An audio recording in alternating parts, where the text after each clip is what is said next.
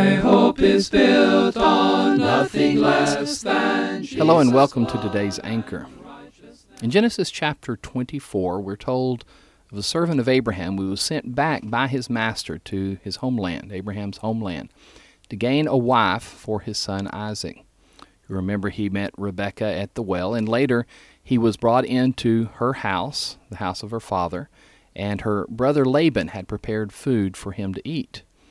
We are told in verse 33 of Genesis 24 that as food was set before him to eat, he said, "I will not eat until I have told about my errand."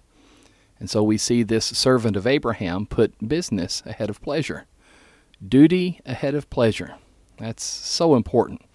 The immature often will abandon business or duty for pleasure, and as a result of that, they will wreck any hope for achievement.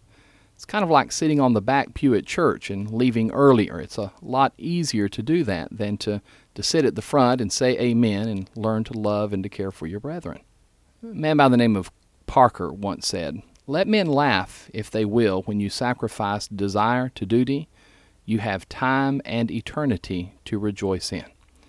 So let us work hard, be diligent. There's a time for pleasure. There's a time for having fun, but there is that time for duty in the Christian's life. A man by the name of Don once penned a prayer I would like to leave you with. "Keep us, Lord, so awake in the duties of our callings, that we may sleep in thy peace and wake in thy glory."